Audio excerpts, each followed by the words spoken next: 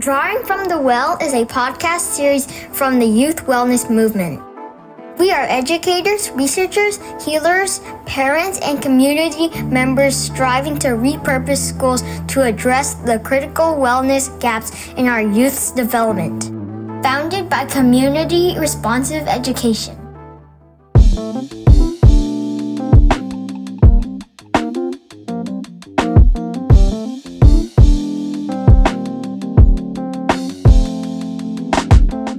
Welcome to our year in review, really just our season review. Mic check 1, 2, 3. I'm here with Jewel Kinges, and I'm Tiffany Marie. How y'all feeling? I made it, man. I'm alive.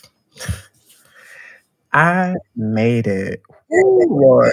You had that 19, right? You had that 19? Wow. Wait, was I not supposed to tell people that? It's no secret. It's not okay. a secret. I'm just not going to brag about it, though. First of all, I just need to step up my health regimen. And I don't know how other folks responded, but my response was intense migraines, couldn't see, couldn't walk, couldn't really talk good. And yeah, I'm just thinking about that. And I'm like, I made it. And I don't take that for granted. I don't take it lightly. We're glad you're here. Yes. Glad you made it. I'm, doing okay. It's a cloudy day here. And I always appreciate those times when there's a bit of cover. It's cooler. And yeah, doing all right. Blessed. How you doing? I'm great. I'm feeling good. Y'all know this last few months gave up sugar, gave up white carbs. I'm down like 20 pounds as of the other day. My runs feel a lot better. Feel pretty good. Grateful to be healthy, to be on this side of life and experiencing a lot of greatness. So let's get this party started. We had a lot of guests this season. And I want to know from y'all, what was your favorite episode? That's such a controversial question, I'm going to take the non-controversial way out and say that they all had aspects that I loved and appreciated. Each guest that we had a chance to sit with while we were both recording the sessions and then hearing the way that all of that came together with the openings for each episode and the hearing from the young people that went alongside, I feel like they offered us a pathway. The podcast Drawing from the Well, right, which invites us to both go and return to the teachings of water, the wisdom of water, and also the life-giving principles of water, while also imagining and enlivening our wellness. Each guest brought that to the space. I appreciated from the jump hearing from Stove talking about really his culture that he was being brought into and using as both weapon and protection and reflection space in Chicago.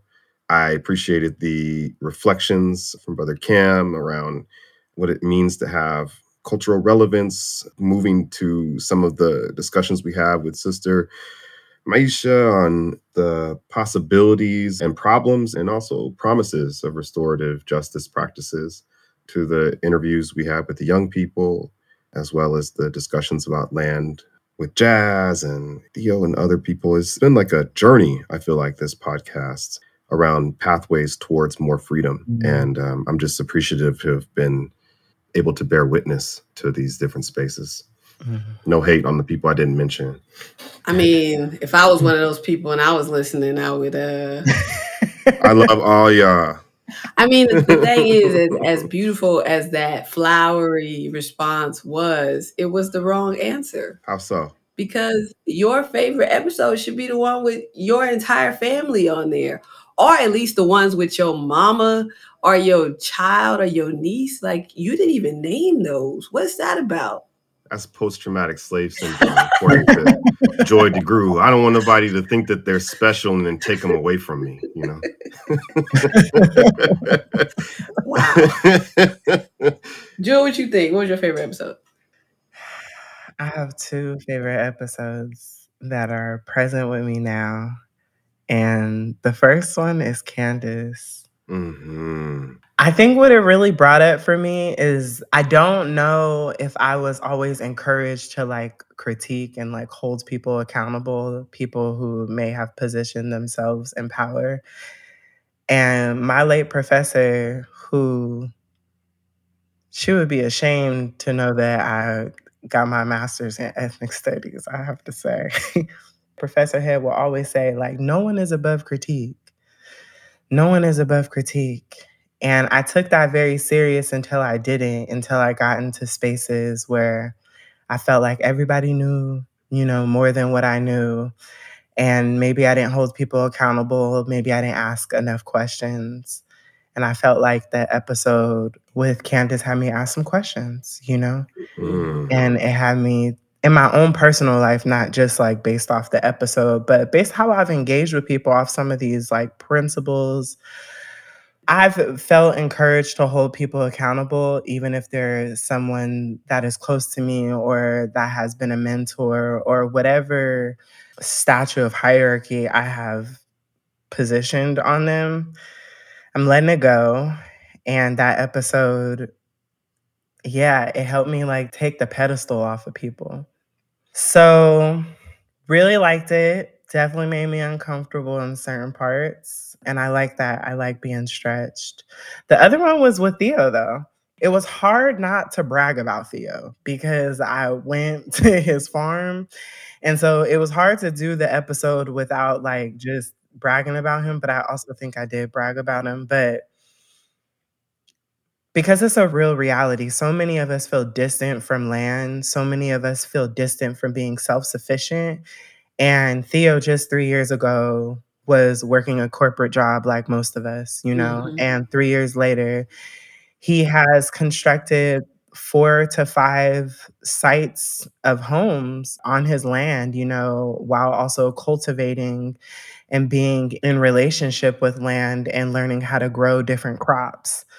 And he's just genius. It's really pretty magnificent. And anytime I get a chance to brag about him, I do. I've introduced Theo to about 5 people now. Nice. Because I'm so amazed at you had a chance at life. You had a chance to take your time back, and this is what you did. You created more community and more spaces for your children to be free. And I really love that. In my own personal life and in my own personal perspective, I don't see Black men loving and nurturing like that. And so to me, Theo represents something that I've never seen before, like a true impossibility. And I love it. I love being proven wrong. So I didn't know that that's what was happening when I met Theo and was interviewing him and continued to introduce him to people. But I feel that now more in my gut. He's like a Black man that I never thought existed. And he's just like a magical fairy living on land. That's what's up. Well, I don't have a favorite episode. I think that would be ridiculous to have a favorite episode. All the beautiful, powerful people we've had, I could never choose. And in some ways, I'm judgmental of you all for doing that. But I'm grateful for everybody that came on and blessed us. It was intense because I don't think a lot of people know that we did all the interviews in 1 month. And so that was really hard, both organizing and kicking it out. And at some point I was really like worried. I was like, this is about to be whack. But I think sometimes when you get in the motion of things and listening, it just seems so much more about production. But the guests really brought it. And I'm grateful for them. I'm grateful for the energy that y'all brought to it. And then I'm interested in like what exactly folks are taking from some of this. Like I've done 2 talks in the past week. And there's the content that we put out there and then how it lands, I think is sometimes very different. And then going past the like being excited or tantalized, tickled, like, when you go to Black church and you feel a whole lot and then you go and eat stuff that's going to kill you and then you're talking crazy to people, but like the feeling that comes in the moment with the message. You're looking at me. I can say stuff like that because I was in the church.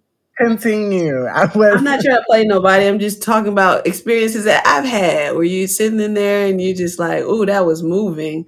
And then you don't really always apply that message. It just feels good in the moment. I had 2 talks in the past week and I was tripping because like one of them, folks was like they was ready to get out of there. I felt hella weird because they invited me. I was like, what is going on? Y'all ain't like, I asked you to come here. And then I had another one, folks had masks on. And, being from the Black church and a lot of the foundations of my public speaking, I need like people to talk and I need expression. And I was struggling, as folks would say. How y'all feel like people taking or receiving these messages? The first thing that comes to mind is when people tell me, that they've heard the show, it's never critique. People are always like, oh, such a good episode, kind of, a very vague, shallow brush over. The other part of me is like where there's a totally different response, where I don't know what people are really feeling and thinking listening to this show, but I know that I've seen a lot of examples of us working in schools, not just Black folks, but brown folks working in schools or working with young people. And there's just so much unaddressed harm. So while we're having these real life conversations, there's like, real life experiences that I'm witnessing or I'm seeing. Of course, I don't know if those folks are like listening to this podcast, but it makes me think about the content of the podcast. We talked a lot about healing. We talked a lot about wellness and cultural response. All of these words, all these keywords that we all love to use. Mm-hmm.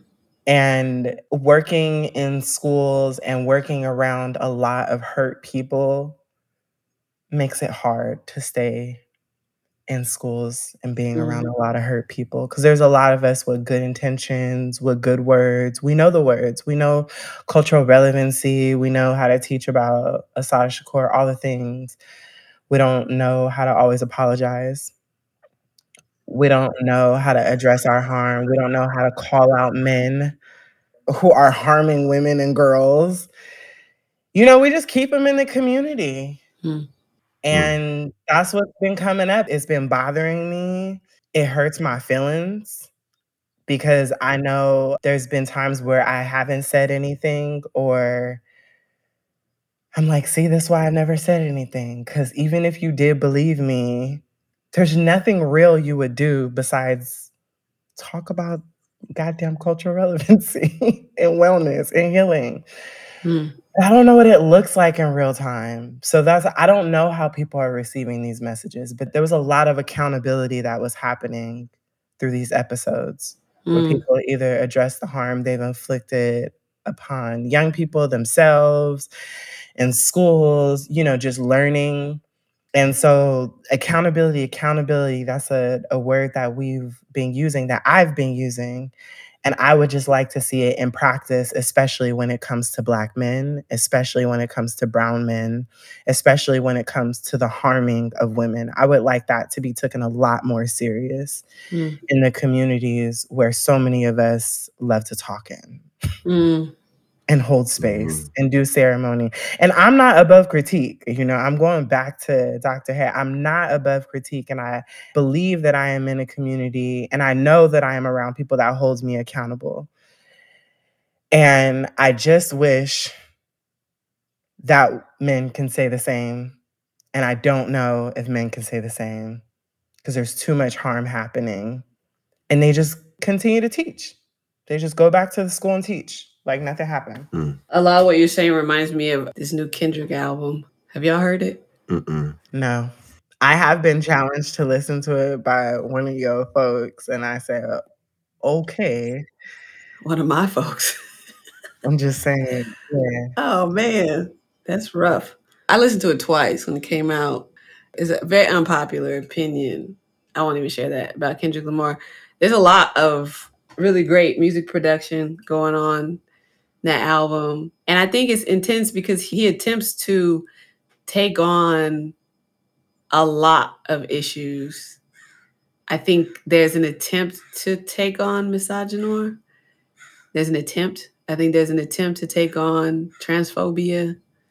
And I appreciate, it was this video I seen on Instagram. I appreciate the video because the video kind of laid out 3 different types of people, which I think are 3 different responses, which I think are also maybe representative of like how some folks may be taking our episodes as well and the content within it and our attempts really Because some folks might be listening and being like, I can't believe they tried to do that. And that's all they said about it. You know what I mean? All of it, I think most of what we do is an attempt at something. But the video was saying, like, for some people, when they listen to his content, particularly this album and those attempts that he made, anything he does is widely celebrated and applauded. I don't know, maybe because of who he is and what he's overcome. And then there's another group that hears it and is just like, it's messy, but it's necessary because there's a demographic of people who will benefit from that. And so we'll take the messiness of it and the complexity of it because these are generating conversations that have not been had before, or they have not been had via this particular platform. And then there are some folks who are just like, I don't need to be a part of the messiness of you trying to process your privilege and how you make sense of these issues in real time. And I think that's complex. And I thought it was a really great argument. I think that's similar, I think, with a lot of our content. It's an attempt, you know what I mean, to address issues, to engage them. Controversial issues, some would say, and our approaches sometimes are seen as countercultural or radical. And I hear that idea that you're saying about folk in community and around accountability. And then there's attempts at people attempting to be accountable. And so I'm interested in, maybe I'm leaning toward, what does it mean for us to hold the messiness of people's attempts to be accountable, to be transformed? I agree with you. There was a lot of modeling of that this season, particularly from men. And there were women and queer women who led the way around using their bodies, their experiences to provide pathways and roadmaps for what that could look like. But yeah, I'm really interested in like what we do around the messiness, because I feel like a lot of people don't like to get dirty. Yeah. You know, is it Tony Bambara in Salt Eaters, where she says, "Are you sure, sweetheart, that you want to be well?" I think she goes on to say that, you know, wholeness is no trifling matter, and there's a lot of weight when you're well. And I feel like that's a powerful reminder of the invitation. It's a reminder and an invitation to really sit with what we're up against. I think that what we're up against is intergenerational. It's immediate in our life. It's also past. It's our own childhood traumas and harms, which we spoke about on this. And there's a space between the capacity to take accountability, to imagine accountability as an actual tangible practice in a world that has no accountability to anyone or anything except for its own survival, which means and spells and has only meant our doom. Even like the conceptualization of what it means to be a man, like what we know of that comes from complete and utter harm and trauma that we have not yet really addressed or healed from. So it's like we're trying to heal a deadened and beaten to death way of being, and then saying, well, what can we excavate from that? What is the man anyway? What is cisgender man anyway in a body that was holistically for others? And then try to construct things around that with embers of what we maybe were or what we hope to be. And so I've been thinking a lot about this as we've had these conversations, going back to the first one we had with Stove, because I do remember him saying that about like, faculty members need to stop fucking your students. I didn't even know that that was like a practice coming into higher ed, that was something that goes on. And then there's gaslighting around that. And to your point, Jewel, to hear some of these very same people get up and say all the things that we say about whether it's critical race theory or feminism or whatever, and then have that be hand in hand with the very truth of harm that continues to go on. And I just don't know, Tiff, to your question, like how people are taking it. I don't know how many of us or what collective of us are in a space where we're really committed to the whole reality of what it means to be well, or to try to engage wholeness, what that would actually mean for what we need to let go of, what we cannot continue to do and hold at the same time. So I don't know, it's very difficult to track that. It's like you can say a thing and have that be very clear, and then I do wonder how people go back into school after we say what we say? I wonder that about myself, and maybe that's too controversial to say here, but there's a question that's begging us to say at the very root of all of this, why do we continue to do any of the things that we're doing, knowing what we know? You give up sugar and white carbs we know this shit gives us cancer. We know it. We have evidence. We've lost people in our life. And I'm still probably going to have a hamburger, So there's like these decisions that we make to kill ourselves a little bit, to kill our communities a little bit. Maybe because we don't have really solid alternatives yet. Or maybe to your point, Jewel, like solid examples of when we see men or cisgender folks or heterosexual folks or whatever, taking responsibility or accountability for harm. Maybe that's why we continue to engage in the bullshit. I don't know. I feel like there's enough matches with our podcast for true fire to be lit. I'm just wondering, what will be the result? Joe, why you go to school? Why you still working in school after the podcast episodes? Not to call him by out. I mean, I'm still. Hey! I'm okay with being called out. That's the difference between me and other people. I'm okay. I'm good. Okay, I can have a conversation. I could be challenged. Well, one, I'm gonna respond to the whole school thing, but I'm gonna respond to this food thing because y'all be making jabs at the food, and I just want to say, yes, some of the food be killing us, but this how we be surviving. And I would like us to challenge our tone around shaming and how people survive. And if people eating hamburgers or however it looks for them, they choosing a different life, they choosing differently than maybe how you would choose. It don't make it bad. It could be many impacts on the body, but they're also choosing to live by eating. So I just want to say that because I don't like food shaming. It makes me very uncomfortable. Why nobody shaming? I love hamburgers. Just get you a lettuce wrap, though. I just wanted to provide more context for listeners. But also, working in schools is hard. But honestly, just working as a Black woman, I mean, just thinking about the mass shooting that just happened. And there were multiple, but the one in Buffalo, New York, particularly targeting us. And Black people are just expected to go to work after stuff like that.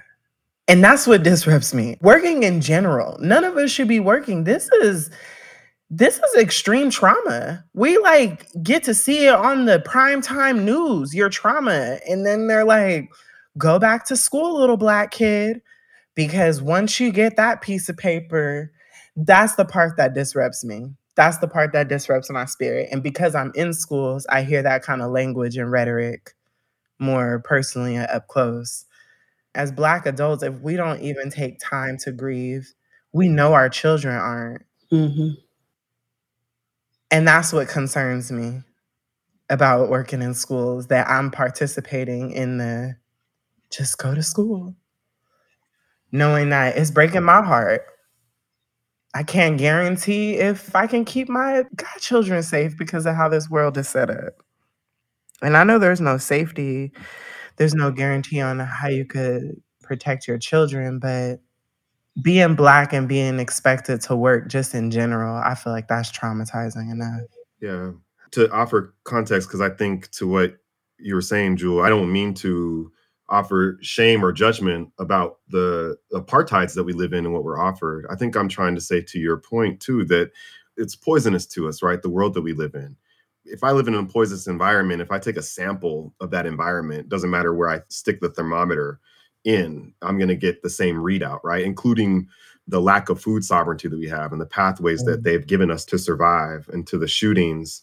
I mean, to have that hit this week, which is unfortunately mundane in my life or my renderings, it's like that was, what was that, a Thursday, a Friday? I don't even remember what day it was, And then, last night to see the tax returns of BLM leadership last night, and to see the ways that Black death, which has always generated, Black death in life has always generated energy in the form of currency for the country, but to see other Black people relishing in that, who were really called upon to be stewards, maybe for calls for accountability or recognition, even though I think that's odd in our world to try to seek that. But even still, right, recognition of our lives mattering, and to see the ways that at the very same time as you have this mass shooting, you got like the collective energy in response to mass shootings being utilized to, I don't know, help people live luxuriously and lavishly. Again, that is what America is, right? Luxurious living off the reality of Black death.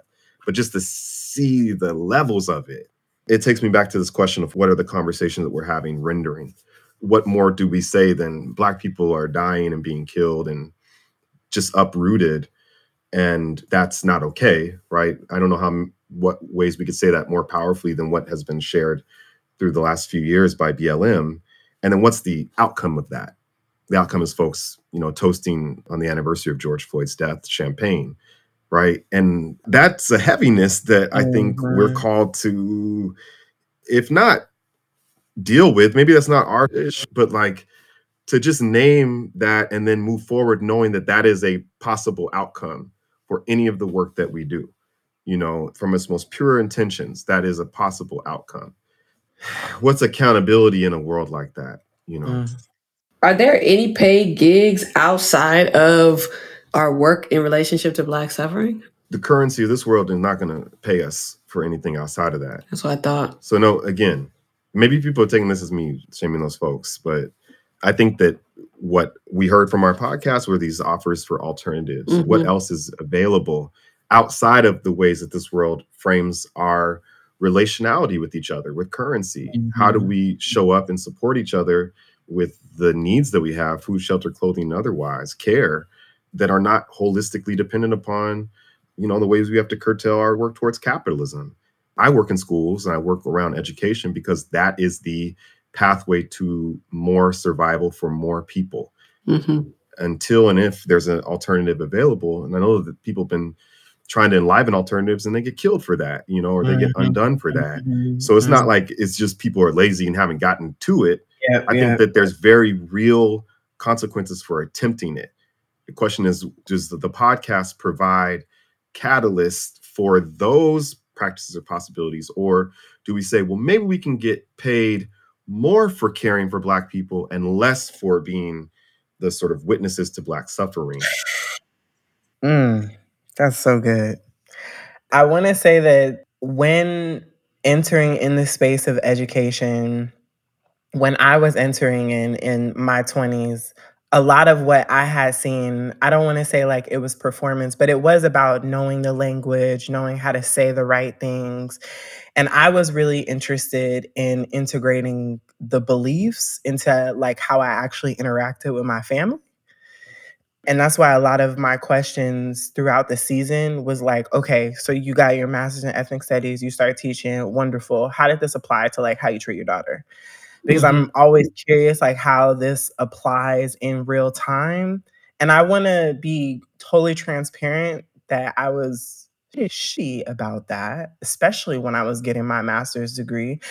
Because if you want to actually finish your thesis on time, you are required to isolate yourself, which is a very white hegemonic way of learning. And it's very violent. And I wasn't considerate of my mother, and I wasn't always calling and checking on her. In the PhD process, I mean, it just made it so much worse. So there was so much undoing I had to do, and that I'm still doing. Now I'm being honest with myself. Probably gonna be doing this for the rest of my life. Not because of how school traumatized me per se, but how school taught me how to love the investment of these ideologies versus actually bringing this into my life, And so now that's why I'd be so serious about ceremony work, but with my godchildren, because they can't pay me, baby. You can't get rich off of kids. And a ceremony ain't cheap if you're doing it right. You got to hire all these, because I'm essentially a curator of the space. So I'm bringing all the things together. But that's why I started doing it, because I was really interested. I have a lot to say about men, and particularly Black and brown men, and how they continue to, in my perspective, like not operate within our communities productively and healthily. So I was like, oh, I have to take this anger this belief that men can do better and I have to actually invest it in the people that I'm raising. Again, it doesn't mean that I'm not above critique because I'm like a hot mess in most of my life. What I am curious and seeing more of us do is like, how do we invest, these principles that we learn within ethnic studies, Africana studies, critical race theory? How do we actually apply that within our lives, with our children, with how we talk to people, with how we treat people? I'm curious to see that cultural shift where it doesn't become you're trying to get paid $10,000 to speak at an event about racism or whatever, but where it comes you're actually having conversations with your children about how to love themselves in a world that's not going to love them, and creating celebration just based off of them being. I'm curious to have that shift for us culturally, because so much of what we are trying to do is survive, and that means going after money. But if, everything you do in Africana studies or ethnic studies or whatever, if all of that is solely connected to money, I'm not convinced that what we're teaching is what we're going to see a result within our communities. I don't think it starts there for most people, it being about money. I think most of our investment in a lot of this work, whether it's being in these programs, being in classrooms and teaching a certain way, I think it's about being seen and having a sense of belonging. I think that's for a lot of us where it starts. And our society is so fast paced. Like, you're always moving. It's radical to be able to slow down. And it's super weird to me now, but it wasn't before. I saw people who were doing that breathing stuff and people who were, I was like, they're hecka weak. That's why they're poor. Like, that's kind of how I used to see it. Like, what is you doing, bruh? Of course, it's different now, but like, I thought those were the failures, and that was the work they chose to take up, was that weird stuff, because that was a space for them. But I think in my journey, the mentorship that I received, it felt very good. It felt like I was back in the Black church. It felt really, really good. And I wanted both to feel that more, so to lean in toward that mentorship, and I wanted to help other people feel what I felt. That's why I entered the profession. I felt so seen and moved by a lot of my mentors, and they were mentored by folks who were existing in a very fast-paced society. And so I think the performative part of it, you kind of just got to get there. A lot of my talks initially were, I, prepped for weeks, not months ahead, and prayed and put all this energy in. And then you start getting all these talks and you start getting all these invitations, and the celebration that comes with that, like, you killing, right? There's still that sense of being seen, of belonging to a community. I called you in. Then you just insert, all the mess that comes with that. And if you are in that space that long, or as Maya Angelou says, you don't pick it up, you don't put it down. Because if you start picking that up, it's really hard to put it down when the toxicity emerges. It's really hard to let that go. But so many of us come from spaces of not being seen, validated, placed in exile because of our identities and our realities, that feels hella good for people to see you in that way. And then I think, they're ignoring of a lot of our traumas that come forward. So you talk about folks sleeping with people. I mean, if you got people in your face celebrating and praising you, and you have been socialized to believe that means you're powerful, that means you're valuable, I can see people leaning into that. You see people taking on gigs that pay them $15,000 to talk for 20 minutes. I don't think it starts that way, but at some point we start putting monetary value to our time, to our energy. And in some ways, I've heard people, or it's justified, like, you know how hard I work? You know what I mean? I earned that.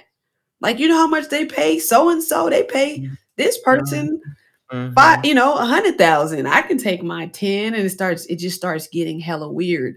I appreciate you, Jewel. I appreciate the episode with Cindy and Chanel, and that slowness and the reflection to be able to see our society as just one subset of life. Because I think if you don't get that time to see this investment as an option, it is the norm. It is what you do, and you play these rules.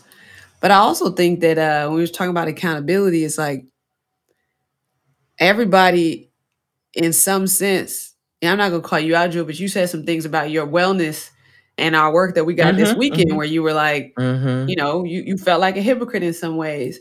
All of us got that. All of us have these ways of being in some way that like would really confuse some of our biggest fans of like, why are you moving like that? Why are you leaning like that? I understand that part. And then the alternatives that Ken just is talking about that were presented here, I think the alternatives that we present sometimes, I just feel like sometimes when we talk about apocalyptic air, we talk about, right, abolition. It's like, well, this is the way to do it. Here's how we do it. And I think for a lot of folks, they got to understand we're about to fall down this hill. We're about to fall down this hill. It may be an alternative, but it ain't going to look the way you thought it was going to look. Yes. It's going to hurt. It's going to hurt. No one said healing had to feel good. I never remember hearing that it was going to feel good. Right. It don't feel good. But folks be out there making it like it's great.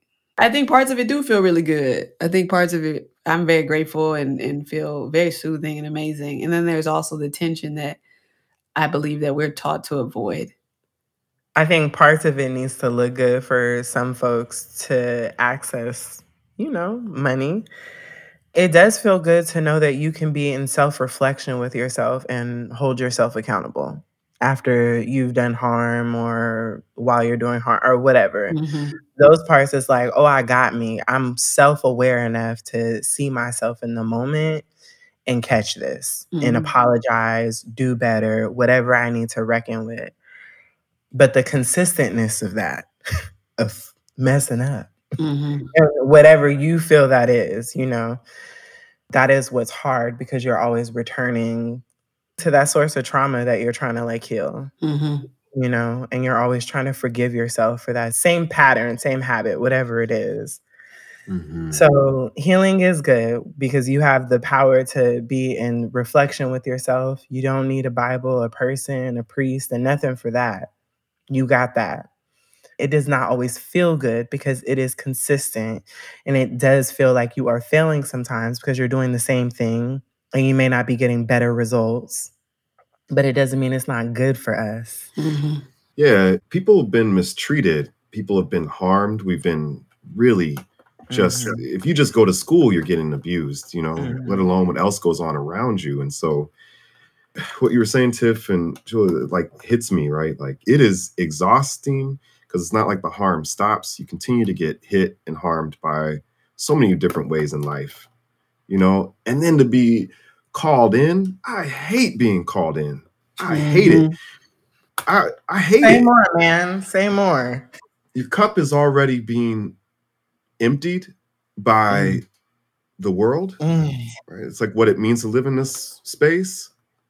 And calling in is very difficult to distinguish when someone's trying to empty your cup, which is having survived domestic violence, abuse in schools, etc., surviving police encounters, all these things, right?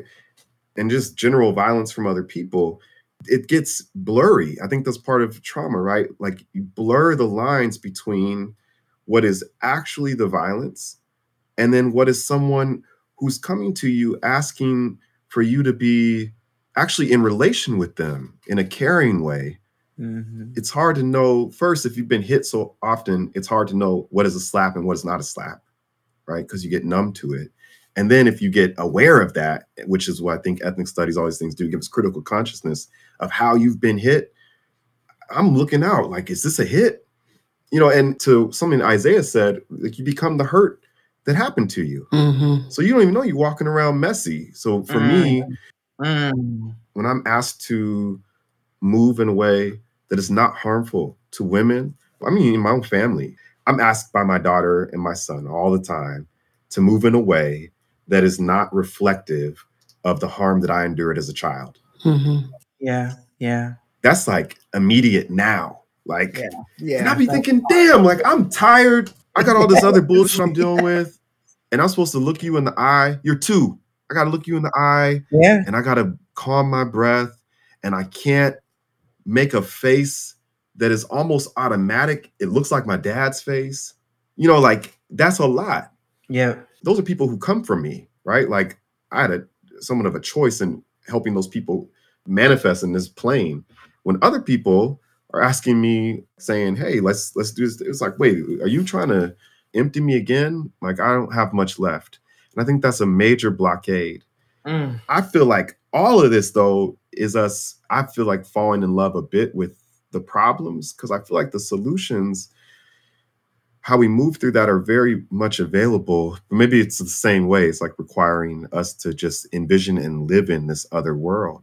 If we had more care for each other, if we had really sincere systems of mutual or direct aid, if we Yeah. centered Black women and femmes and babies and our elders, we're talking about really rebuilding or remembering our villages, then it becomes easier. It's not about money, right? If we have these other needs met, why do we need money? Then it's just about releasing. Tiff and I have a friend, Anthony, who I remember him taking pictures of Thomas the Train, and he's just posting these pictures on Facebook.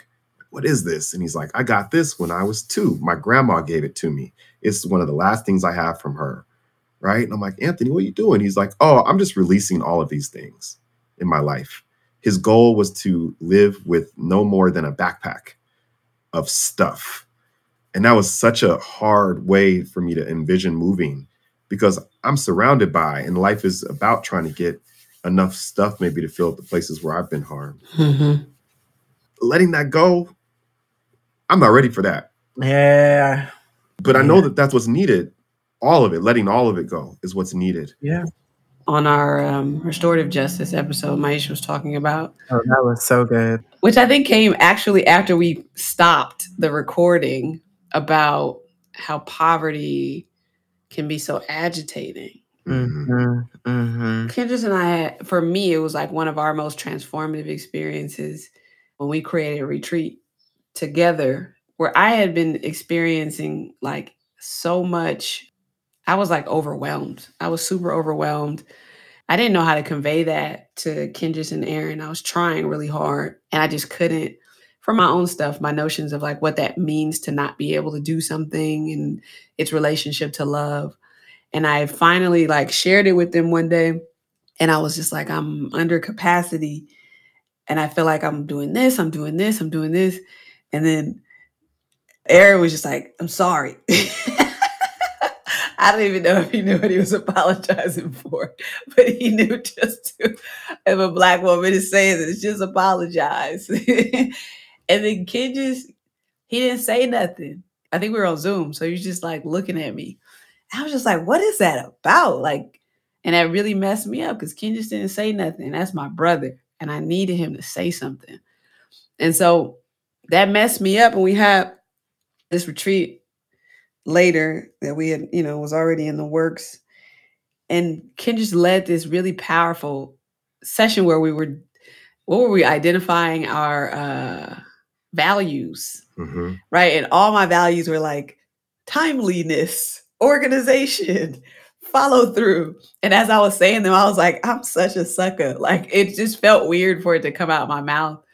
And we did work in that session though about why those are our values and like our childhood experiences that have informed those values. And for me, I was making connections to my mom working hella hard through us being poor and me trying to prevent as much agitation as possible.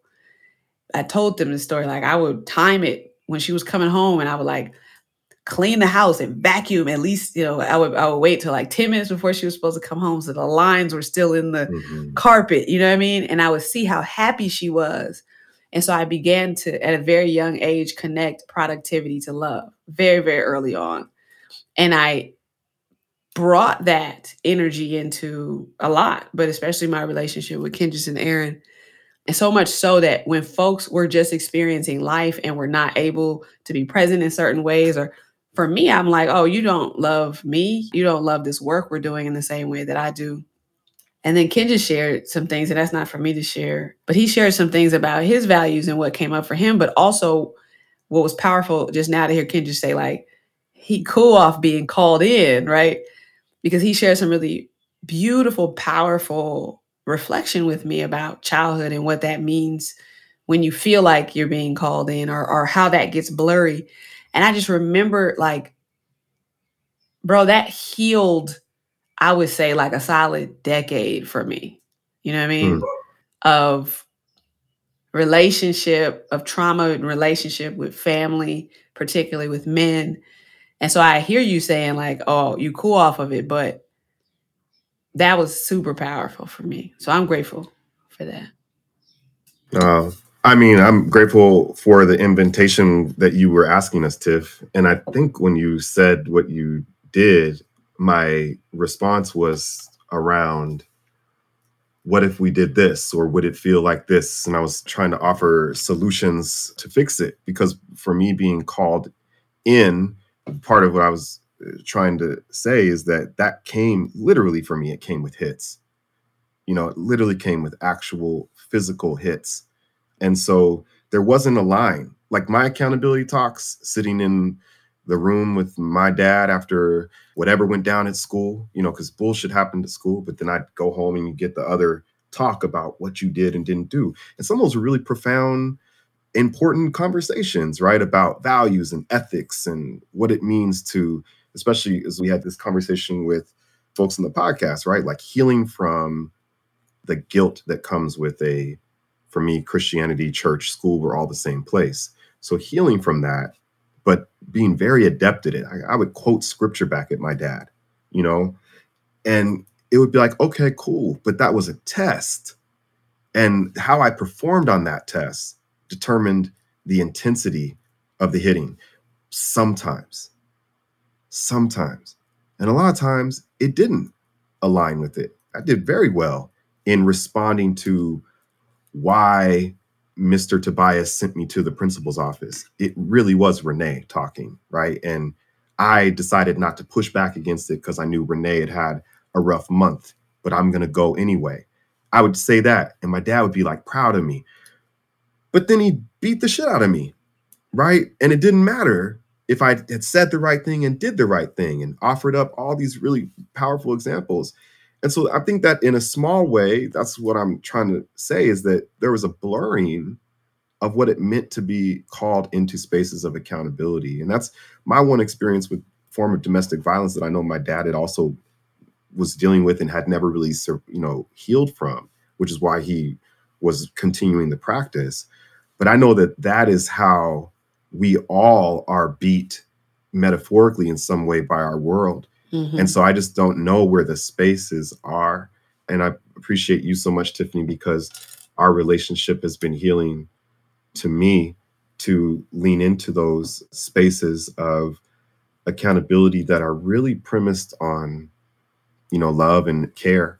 And not that people need to be treated gently all the time. Like some shit is just bullshit and it needs to be said as much. But that to come from a place of care and not be accompanied by a hit has been really game changing. So I wonder if we offered that to I know as we do that, some work with our group of Wade in the Water with our men's healing group, or we do that with some of the other spaces that I'm blessed to be in, we see these other sort of outcomes. Mm-hmm.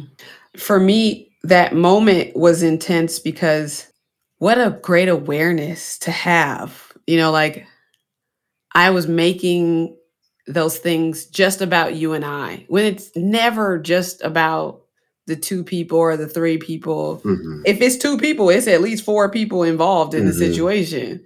It's us and our inner children that are operating. And in that moment, you know what I mean? Like to hear that, like when I'm called in, it's hard for me to decipher, right? If I'm in trouble or if I'm in danger. That's game changer for me. Yeah. And that type of space, I think, gives way to accountability. I think when we talk about how cishet men are socialized in our society, grab her, smash, right? That's you hear these messages all the time, right? Mm-hmm. You're indoctrinated with this. And I think with the Me Too movement, folks are like calling people out. And then folks are seeing what happens to people when they are called out, right? You're placed in exile. You go to jail. You are hated. No one ever talks to you again. But if you're a cishet boy or man and you've been socialized in a society that teaches you to do these things, and now there's a movement that calls you out, and that is what it looks like, I'm not coming forward either. I'm not talking about it if that's the reception that's on the other end. This is, I hear it. I don't think you're wrong. I'm also like, that's such a cop out because survivors like relive trauma all the time, and there's so much choice that we don't have. And so I'm not trying to defend anybody. I'm just saying. No, I know you're not defending. I'm just saying what it feels like. Yeah. But I'm very aware that feelings aren't fact. I'm very aware. I just know how it feels in my body.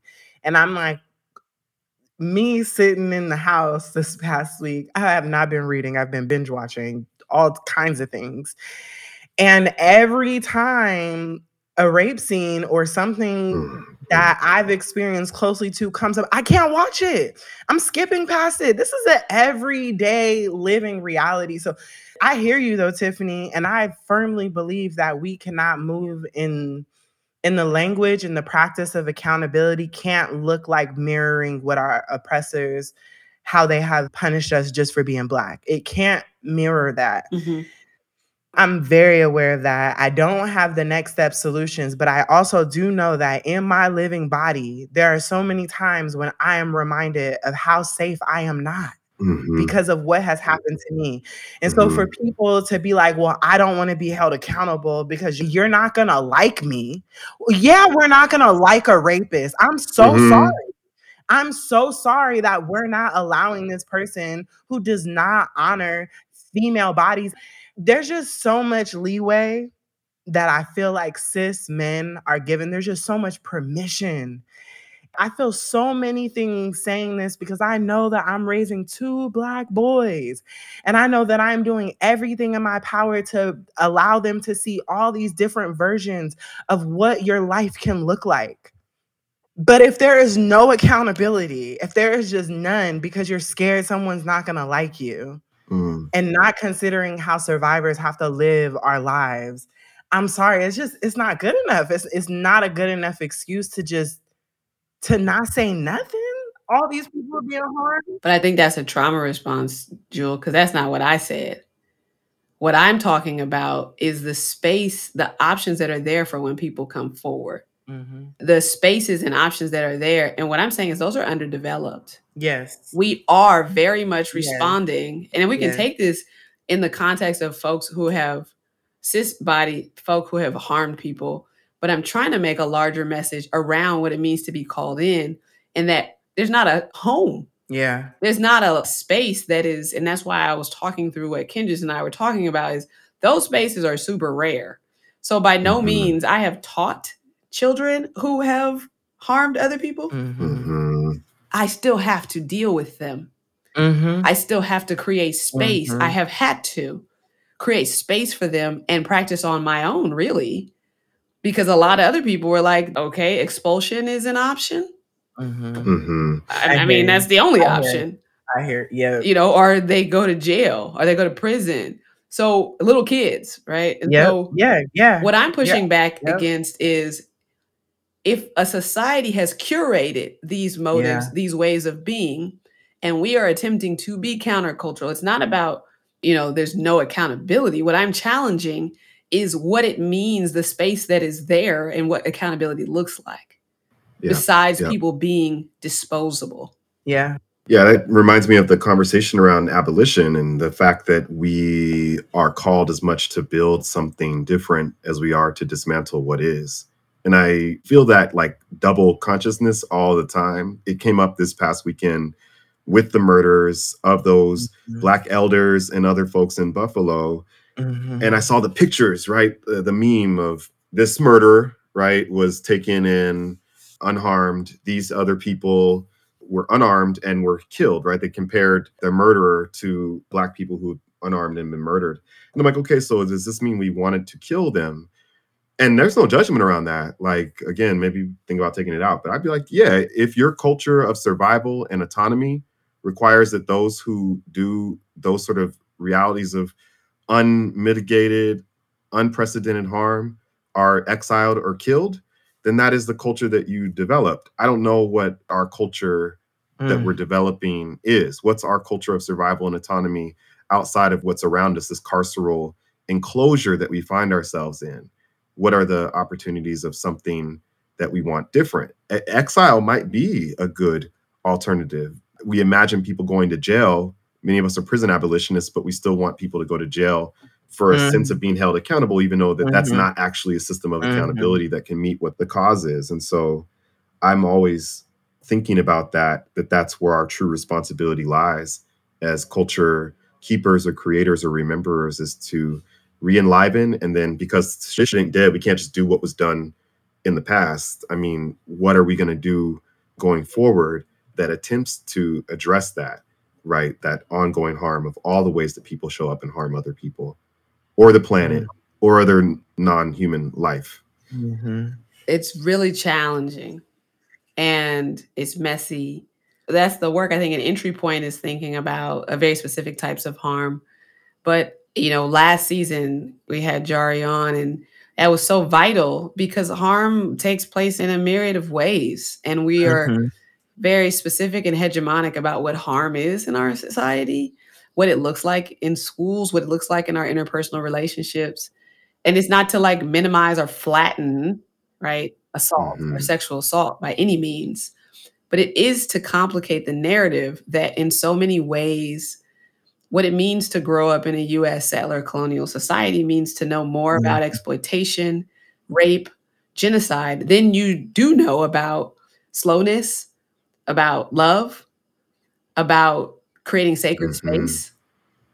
Those things are modeled, just like what I talked about with cishet boys. Those things are modeled for us, and they're really subconscious. And some of the moments where that has come in front of me were with people, young people especially, who have called me out. No, they called me out. It's been hard where I have all the tools and people to say, no, that's not true. You're great, Tiff. Look at all the stuff you've done with kids. And I've had kids who are like, yo, that was really abusive. What you did, that was really harmful. But I'm like, not under the performative aspects that I've been mentored under. That's tough love. That's how you show up. You beat the hell out of, teach the hell out of, beat the hell out of young people so that the outside world can't, right? So that's some of the mentalities behind that. So the first part of our season, I think, was doing the ethnic studies, the critical race, right? And that work, I felt like that's what I was doing in a lot of ways. And I think those ideas, those theories, those frameworks need to be placed in conversation with the second half of our season. And they need to be practiced, and to your point, Joel, ritualized collectively. And I actually believe that we are some of the last people who need to be leading this work. I was on a call the other day that was saying that, like, and Glenda, who's on here, she was talking about intuition, and folks aren't, necessarily using that language anymore. But some of the folks on the call were like, we don't get it. Like, that doesn't translate. That doesn't make sense to us. How does this apply to ethnic studies? How does this apply to critical race theory? And she was just like, maybe we should just move in a way where we're okay if we don't see the connection. And if we don't use that language. What if we're learning how to unlearn what we think it takes to do this work, what we think it looks like? What does it mean to be for boys, for men, for educators, for what does it mean to be so courageous to not know? To not know. Yeah. It brings up fear, and fear is this, it's this like counterweight to love, for me. And something was brought to me about how these different practices, ethnic studies, critical race theory, all these things, and even the accolades that come from having some ability to understand and share about these things or teach about them, is that they're vehicles, right? This is a vehicle that gets us from one place to another place, but they're not our destination. They're like the car or the bus. And at some point, where I'm being called to ask, okay, are we here? Like, is it now time to exit and go towards the destination? They got us to a place, but then what's next? They did get us to a place, and it's not about throwing those away or saying that they're not valuable. That's why I said it, to be in a classroom and say, we're going to read about healing modalities. We're going to study, we're going to just isolate the mind and focus on these things. And then what we were seeing when we were actually in the natural world, when we were outside of these dead spaces, was fundamentally different. And we didn't have to even have the same type of curriculum.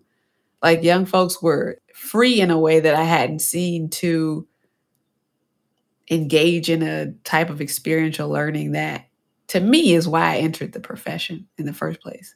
And it's not about, well, maybe it is, but I'm not necessarily suggesting that people just go, let's get out of this place. Let's get out of schools. Let's not call it ethnic studies. Let's not call it CRT, as much as I'm suggesting that we are invested in what an embodied experience of these ideas looks like and how it's manifested and what the outcomes are. Yeah. The best way I can respond is I will know I've done what I was sent here to do based on how my godchildren morph to be. That'll be one of the biggest indicators, because that relationship is really important to me, but it's also taken my belief around celebration and ceremony and ritual, and it's applying it within a family dynamic that wants to live like that, because a lot of my family do not want that. So that's okay too. That was a hard pivot. I appreciate this pivot. I think a lot of the reflection is still very much grounded in so much of this season that started with the new direction of schools. And it took us a minute to even talk about that, going all the way to closing off with land-based pedagogical approaches, right? What a journey. Mm-hmm. What were these experiences like for y'all to be a part of these conversations? To me, it pulls me closer to living out my beliefs. I started to get really good about talking about land stewardship at my job. And then I was like, you don't know shit about no soil?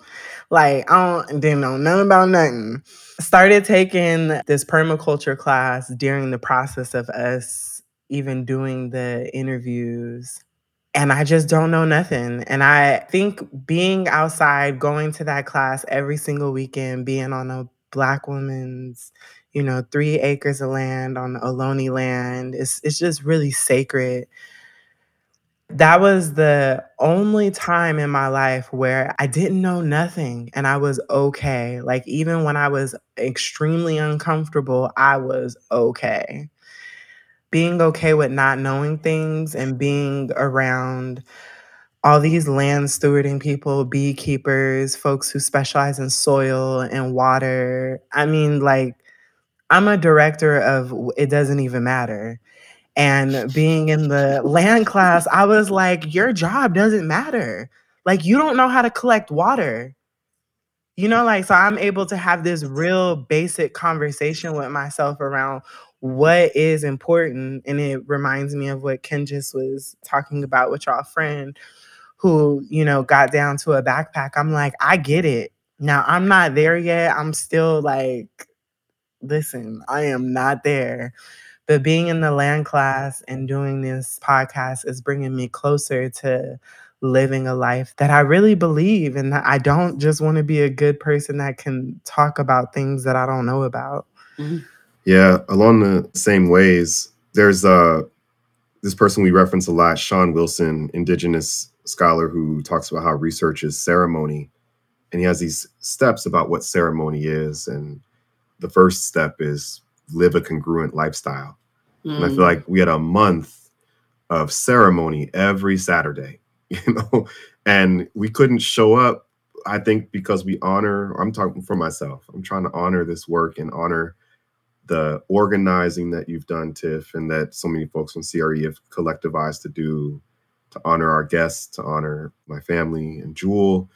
And that meant that I had to be as close to possible of a congruent way of living with each week's conversation. And the one week I wasn't here to have the conversation was with our birth and death doulas, which ironically, Cindy was the doula for our daughter And I wasn't able to be there because I was at a funeral and life celebration for my uncle.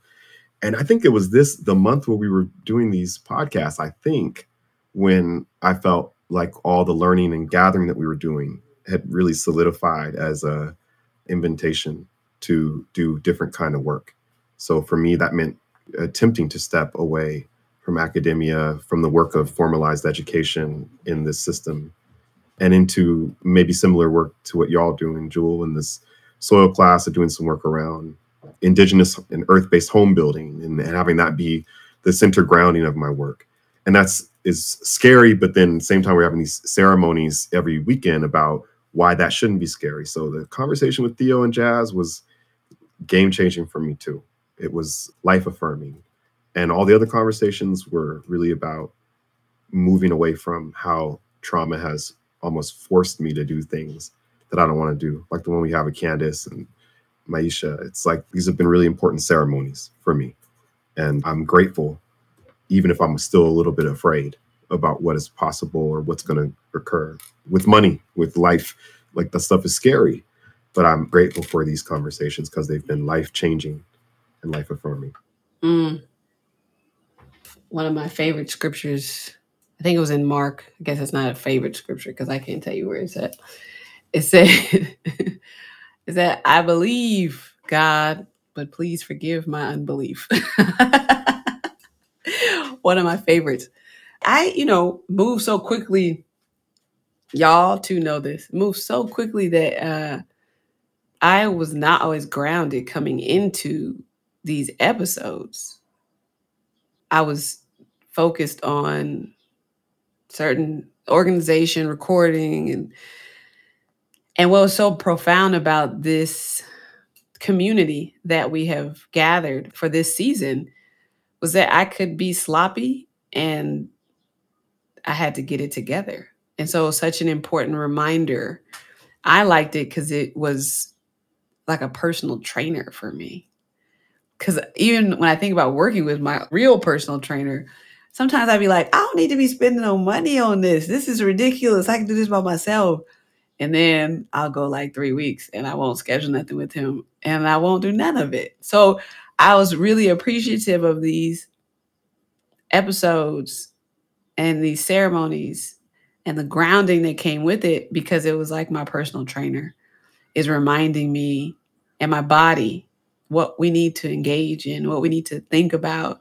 And I had to sit down for 2 hours sometimes and really do and engage in that work.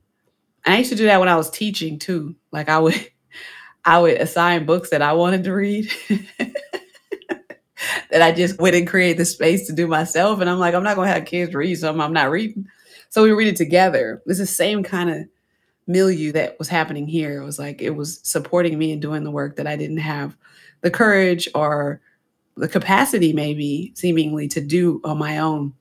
And I think that's the next step in what we're talking about and the work that we're asking people to engage in, is to lean into something that for many of us, we've never seen before.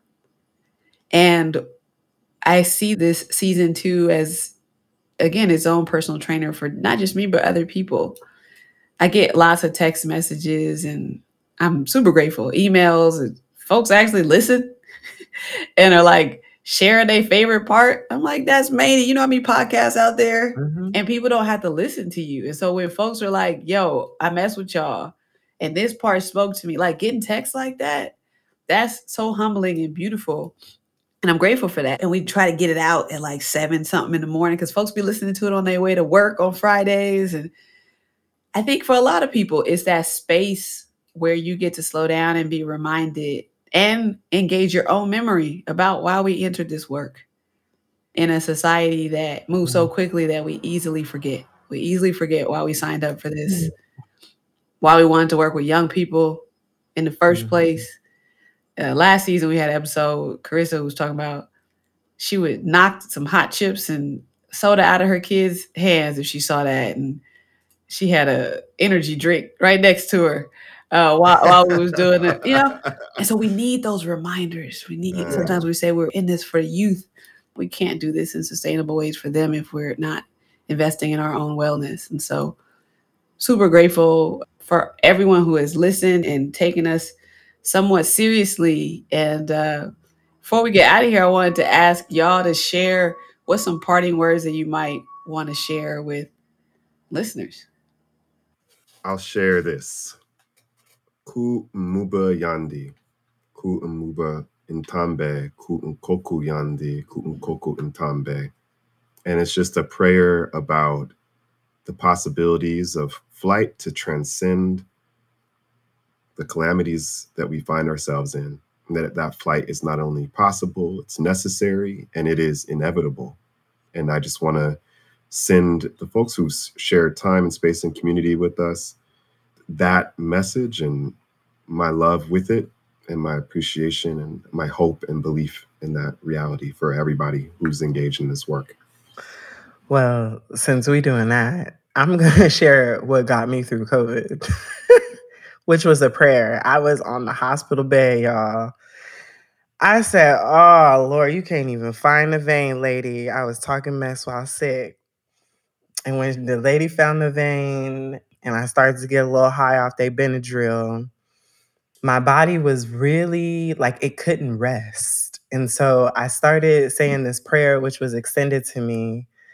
And it's a prayer that I use when I'm feeding my E5, but also it's just a good prayer. It's the prayer that I taught my godchildren that now, coincidentally, they don't remember, but it's in Yoruba. And so excuse me if I mispronounce some words, but I said it over and over and over again. And I swear by this prayer, every time I say it 3 times in a row, it really did change my life. And so this was the medicine that I used through my process of being sick. Ire alafia, ire omo, ire owo, ire agbo acto, ire ile, ire aje, ire eya, kosi iku, kosi arun, kosi epe, kosi ashelu. Now, I don't remember the translation for everything, but I remember most of them. Mm-hmm. And it's basically like blessings for life, blessings for children, blessings for abundance, blessings for a long life, blessings for partner, blessings for abundance. And then the Kosi is like keep away sickness, keep away death, keep away, negativity, that kind of thing. And I swear to you, every time I did it through this process, I would do it 3 times in a row and I would feel better. And that's what I leave with, the prayer that I'm continuing to teach my godchildren and myself. Ashe. You had peace in there too. You had prayer for peace in there too.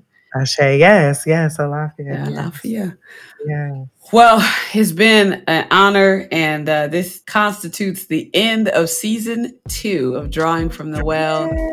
All right. We appreciate y'all. We'll see if the Gunnet let us have season 3. All right, y'all. Yeah. Peace.